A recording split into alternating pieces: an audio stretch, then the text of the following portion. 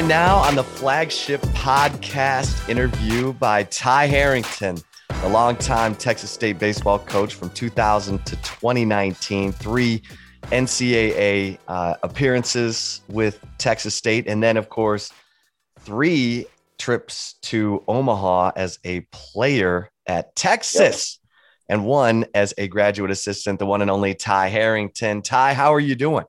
Well, I'm fantastic. I'm like everybody else. I'm trying to relive last night's game in my mind, in my head, and the one thing I will say about that I did not completely expect is that I didn't expect that it was still going to be light when the game ended like it was last night, and it went so fast. But I was able to get all my walk in, my Sunday night walk, and all the above, because it just was, obviously a pitching duel and still a great, from my perspective, a fun college baseball game. Yeah, I mean, talking to Ty Harrington, of course, about game 1 of the World Series, College World Series for Texas. The Longhorns rally in the 9th inning, comes up a little bit short. They lose 2-1 to Mississippi State, the team that they played to open the season. And we had a phenomenal pitching performance from Will Bednar of Mississippi State. He had 15 strikeouts in this game. And then they bring in their ace closer, Landon Sims. He retires the first 6 batters he faces, 5 by strikeout. And so Texas ends up striking out 21 times in this game, Ty. And it's a 2-1 game. I mean, Antico hits a home run in the 9th. They're down 1. They've got guys on base and they can't get them around. So the rally falls short. But everyone is asking me, was that a great pitching performance by Mississippi State or a poor batting performance by Texas? How do you answer that? I think I answer it with I thought it was a great pitching performance and on both ends, because if you go and you total it out, it's 32 punch outs, right? And on both sides. So it tells you Ty Madden had 10, Hansen had a couple. So that tells you to me, it was about the pitching. And if you go look in the numbers before last night's game and you look at, Texas had punched out over 500 times this year, right? Mississippi State had only punched out 380 something times all year long. So you knew that there were going to be punch outs last night, but the idea that even, Mississippi State punched out 10 times last night off of Madden or maybe even once off of Hansen tells you that all those pitchers were really, really, really good. Now you're talking about power breakers, you're talking about power fastballs, and every time that Bednar needed to come up with fastball way, locate and execute a fastball way, he was able to do it. Ironically, whether it was good, bad, or indifferent, it's part of the game. The umpire yesterday, Steve Mattingly, who we can get into later, the home plate umpire, played for me at Arkansas State way back in 92, I think, or 93 or something like that. But he's a strike caller. He always has been. I thought he called strikes both ways. I didn't think he was indifferent one way or another, but other than he was calling strikes last night. And so I think that added a little bit to it as well. And it just, every time it was fastball way, and then he went to high spin rate fastball up. And then every time they were looking for breaker and trying to sit on a breaker, he would, spin rate them up, and, they just couldn't catch up, because probably by maybe the 6th, 5th, maybe late in the 5th or 6th inning, he was down to 89 to 92, 91 miles an hour. So that's not something, that people aren't used to seeing. Certainly Texas is used to seeing that kind of velo, all the time. And, but man, that power breaker, he just, it was that good. In my opinion, it was that good. The only difference I thought about last night, I thought Texas's best chance, if you read through the numbers before the game, was going to be from the 5th to the 7th. That was going to be their moment. Bednar, you hope to get him up pitch count wise. You thought the shadow would start to settle down. So all those things were going to lead to the 5th to 7th was going to be their gap. What Mississippi State did, Chip, they rolled the dice. In my opinion, I thought it was not necessarily a mistake, but it was a high risk, high reward moment that they went to Sims in the 7th. That goes to a 9-out save. That's not a 3-out save where you get up there and just air it out for 3 outs. They were asking him to get 9 tough outs.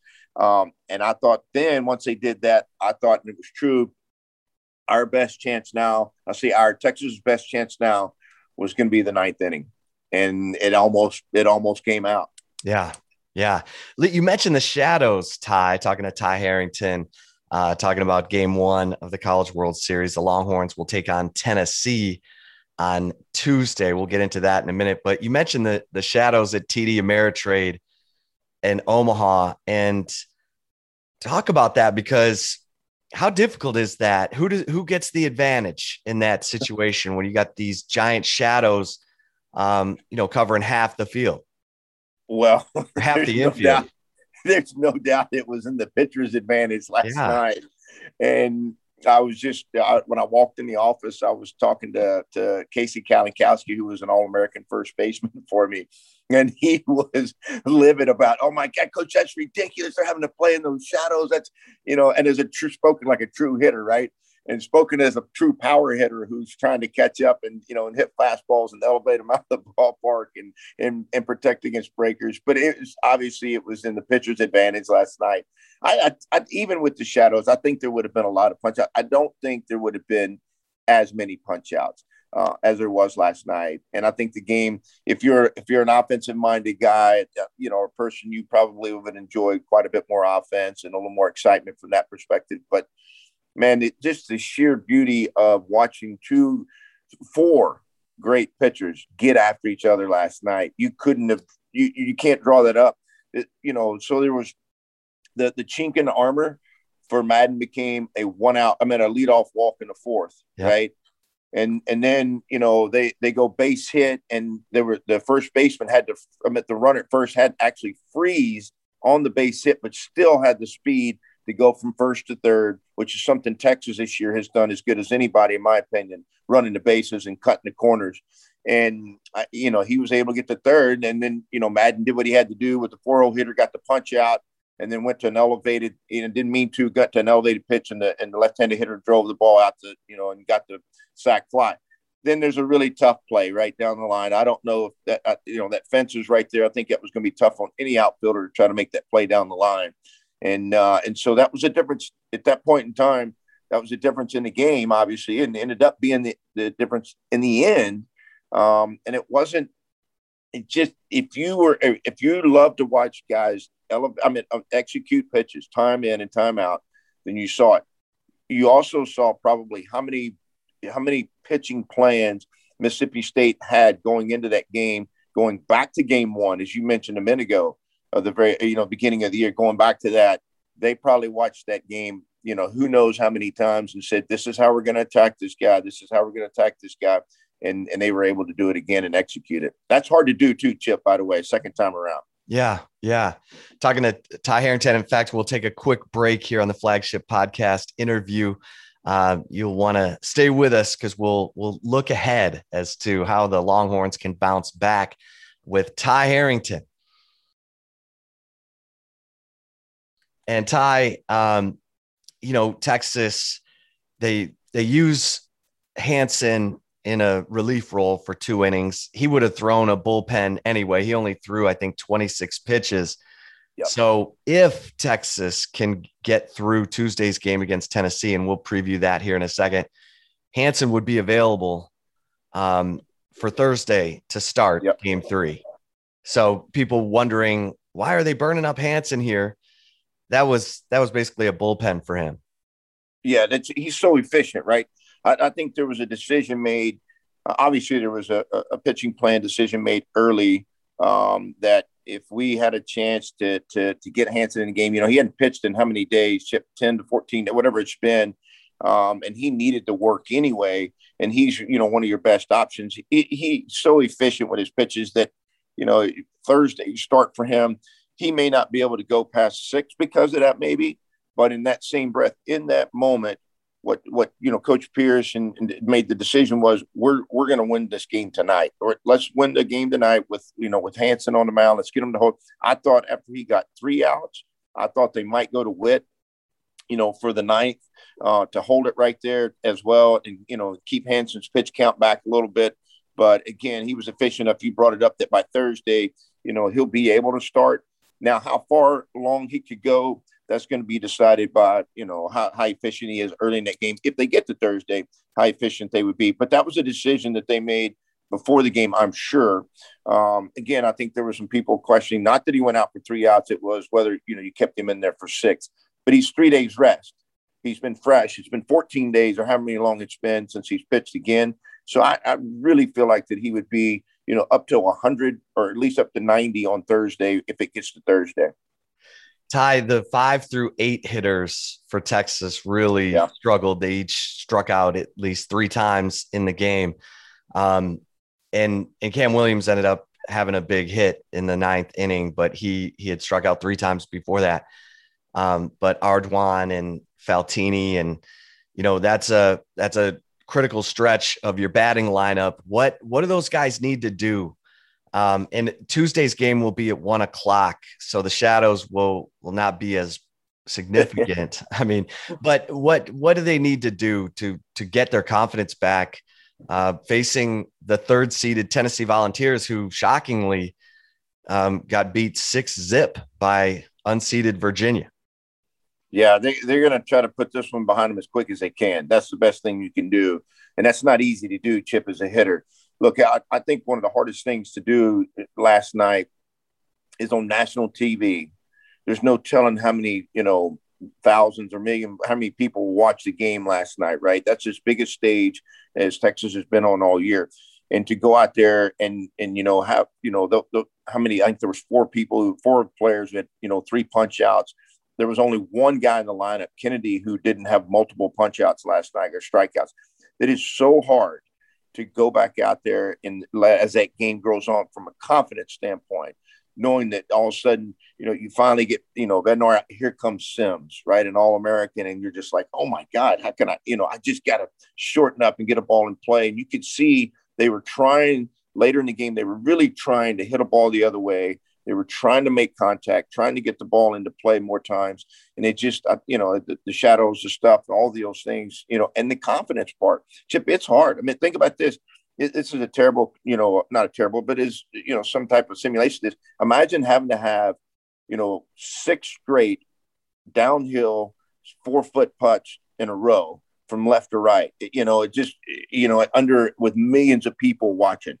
And so, it's a tough deal. So to answer your question, they're going to go hit today. They're going to go back to work. They're going to sweat it out. They're going to work it out. They're going to throw some breakers at them in BP. They're going to try to build their confidence back up over what they've done in the past through their normal practice process. And they'll go back there and grind it out today, try to put that behind them as quickly as they can and work on the things that they're good at this afternoon, I'm sure, to try to get ready for tomorrow. Yeah, and a guy like Bednar who's throwing that fastball elevated. I mean, what do you sit on? Do you sit on the fastball? Do you sit on the breaking ball? What are you sitting on? You're sitting on your hands in the that's what I would sitting there with your bat on your shoulder. Yeah. I mean, it's hard. I mean, it really is. The hardest thing is if you go up there and you're trying to hit a ball the other way, which is what coaches are trying to shorten your swing down, get it in the middle part of the field. And he has the ability to high spin rate you and elevate you in the top of the strike zone.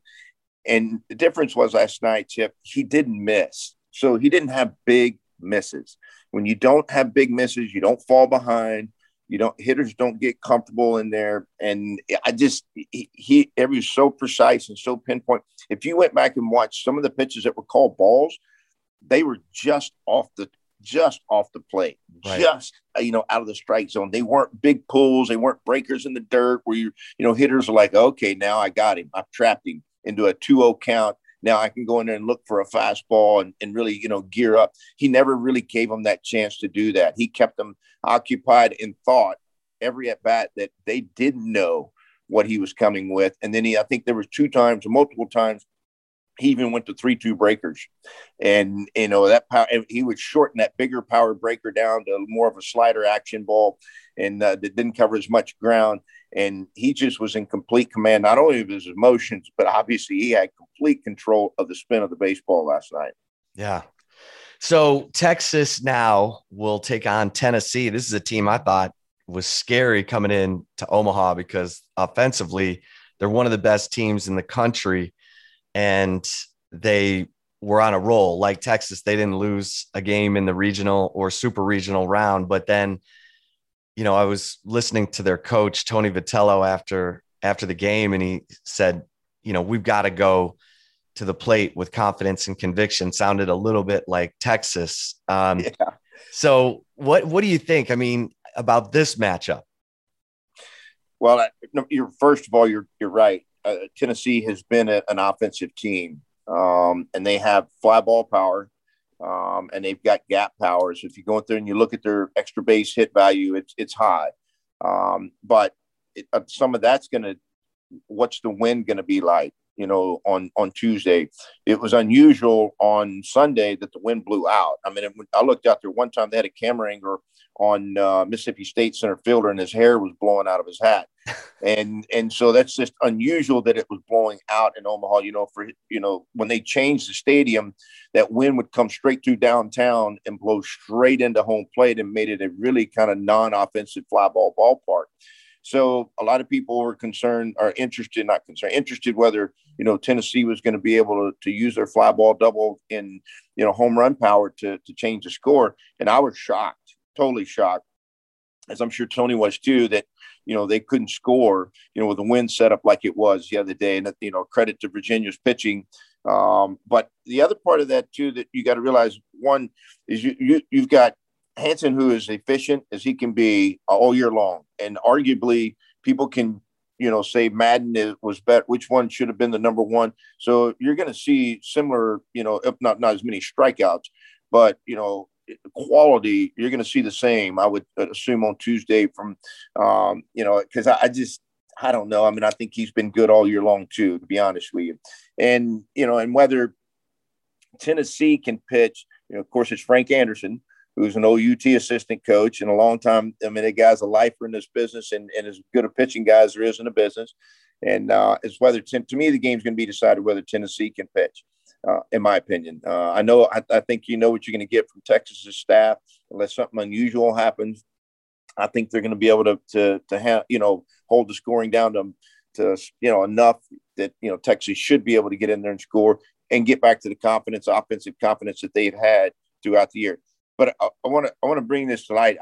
I've said this multiple times, and if you're a baseball person, which you are, you can understand. And Texas's success offensively has been that they are a 27-out team, meaning they find ways to score throughout the stretch of a game through 27 outs. They don't have one thing where they sit in there, try to hit back foot, hit homers, they have multiple ways to score, which is why ultimately they still had a chance last night. Even after all the punch outs and everything that took place, they still had a chance to win that game in the ninth inning. And it looked like it, was was about to happen.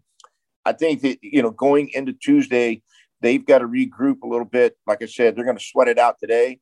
And they're going to go back. They've got to get ready to be the offensive team, the 27-out team that they've been all year long on Tuesday against Tennessee. And they'll have a chance. If I was going to sit there and go, what do I think the score is going to end up? I don't have a magic ball, but you could go in there and say it could be a 5-4 game. But I do think it's going to be a one-run game at some point. And I do think it's going to be tight. I do think it may be one of the most exciting games we've seen. It right in line with the Vanderbilt game, on Saturday night. Yeah. And Tristan Stevens will probably get the call for Texas. Mm-hmm. And Tanner Witt will be the first one out of the pen. If, when needed, whatever. Yes. What do you like about Tristan Stevens going up against Tennessee's offense? Yeah. And I may have said Hansen a minute ago. I meant to say Stevens, but he's efficient. I mean, he's in command of three different pitches. And arguably, he's the most efficient guy on their staff, on weekend starter rotation. I guess if you went back to, it was a super regional, I think maybe the first or second inning, he was a little, rugged. Yep. He'd had 8 days, I think, or 7.5 days, whatever it was, in between starts. And so in him, nerves maybe a little bit, a super regional, whatever it might be, but he has been absolutely solid. To me, from the very first pitch he threw in the beginning of the year, Globe Life till now. I mean, we'll get a chance to see it on Tuesday, but he has been really, really good. He's a strike thrower. He can command or hold the run game when he chooses to. He does a decent job with that. But he's not going to be a high strikeout, high pitch guy. He comes right at you, and you're going to know if he's good early. If he can throw the ball and execute the ball in the outer half of the plate with his fastball and his breaker, you're going to know early. And can he go to his all-speed changeup breaker on left-handed hitters? That's going to decide, because a lot of Tennessee's power is going to come from some of their left-handed hitters, and can he attack those left-handed hitters efficiently? When you have a team who has struggles at the plate, or in a game, in a tournament situation where you got to turn right around and it's win or go home, what do you tell them? What do you tell the players to get them at ease and get them back confident at the plate? I think most baseball players, if they're a good team, they've not saying they've punched out 21 times in a game very often, but most baseball players know the drill. I mean, if you're going to be good at this game, you got to be able to understand how to deal with failure. And if you can't, you're not going to last very long in this game. That's just the way it is. I mean, look, the game's built off of failure, and those guys that can survive it and thrive and move forward. So as a coach, you're going to remind them, okay, here's our our pressure point. This is how we've dealt with. They probably have some keywords and individual hitting and different practice things to try to get those guys past it. But the reality is, these guys, we're a game 60, whatever it might be right now. They need to be at that point where they're like, okay, it happened. What here we go. The world's going to keep moving, and the World Series is damn sure going to keep moving. And so if we want to survive it, then we got to get back in there and be the offensive team that we've been before. One thing that Texas has been really good about all year long, I've been really impressed with this. If you watch them live, and not from a camera angle, but watch them live, they have a presence when they walk into the box. They have this strut about them when they walk in there that's true confidence. And you'll be able to tell early live. And I think I'm going to be able to go on Tuesday, but you can, watch those guys. They walk up there with some, swagger to them. They've been really good about that all year long. And I'm anxious to see on Tuesday if they have that same kind of swagger to them getting in there, which I'm pretty sure they will. And when Mike Antico, I'll give him some love, because he's the one who finally snapped the drought with the home run to lead off the ninth. What does it say about, Mike Antico, a grad transfer, to be able to get that done and pump some life into the team, make it a one-run game? Yeah, I thought it was fantastic. If you go back and look, I thought a handful of things. I thought he did a great job. His swing was shorter than most everybody's all night long. He had some decent looks. I think in the fourth or fifth, he had some decent looks at some balls, and his swing was short. And but to answer your question, if you go back to the beginning of the year, he struggled. And I thought Texas did a really good job, and David and Tulo did a great job of sticking with him. There would have been some guys that would have bailed on him because, but they recognize his presence. They recognize his ability to get on base. His on base percentage is through the roof. And then obviously you've seen it all year long, to steal bags and to create offense at the top of that order. But they stuck with him, and now they're getting the benefit of all of that early part of him learning how to adjust to Big 12 pitching and probably a little more power arms. And as importantly, Chip, learning how to play at Texas. That's different. I don't care what anybody says. You don't go to Omaha 37 times and it not be different than to play at the University of Texas and anywhere else. Yeah. Yeah. Who's got to come through, Ty, for Texas to kind of get this thing going? I mean, the first names that come to my head are Zubia, Antico. Obviously, Tristan Stevens is going to have to be really good. But who do you like as a guy to come through?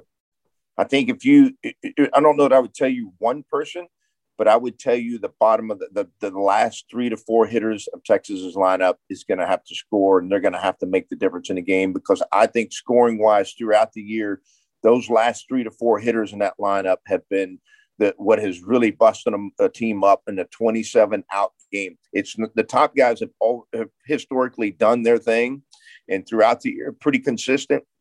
But what gets the teams is that bottom half of the order, when other orders are, guys hitting 220, 230, they're all singles hitters. They can't do anything offensively. They can't, create offense. Texas's order can and has all year long. So to me, I would choose those last three hitters. And those last three hitters are good, and they can create 2 runs in the bottom half of that order. I think Texas has a great chance to win against Tennessee and advance and continue to keep playing if they can get that bottom half of the order to score.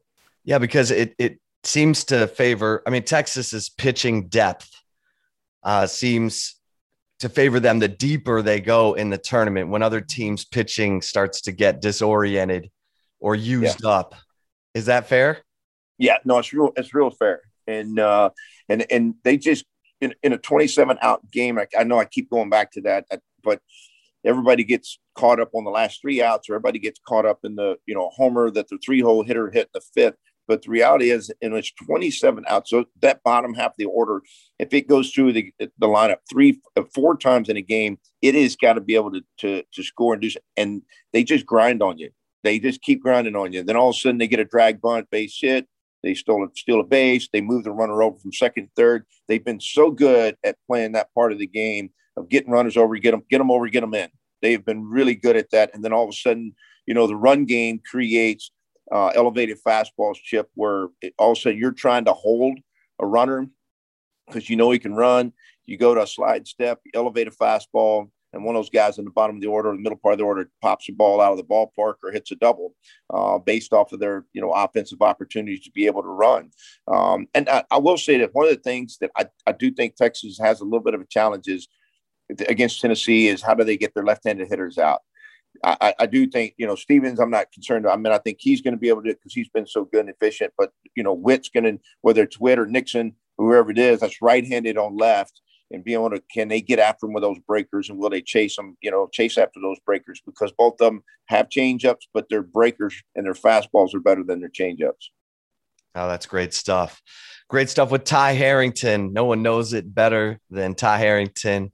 Went to Omaha 3 times as a player at Texas, once as a GA at Texas, and of course 3 times, 3 NCAA tournament appearances as the head coach of Texas State. Ty, thanks so much. Love talking baseball with you, and we'll catch up again soon. Sounds great. I look forward to trying to get there on Tuesday and get a chance to watch them and live, hopefully. And then afterwards, we can get a chance to visit some more. All right. That is fantastic stuff. Thanks, everybody, for listening. For Ty Harrington, I am Chip Brown. Until next time here on the Flagship Podcast interview, stay safe and keep the faith.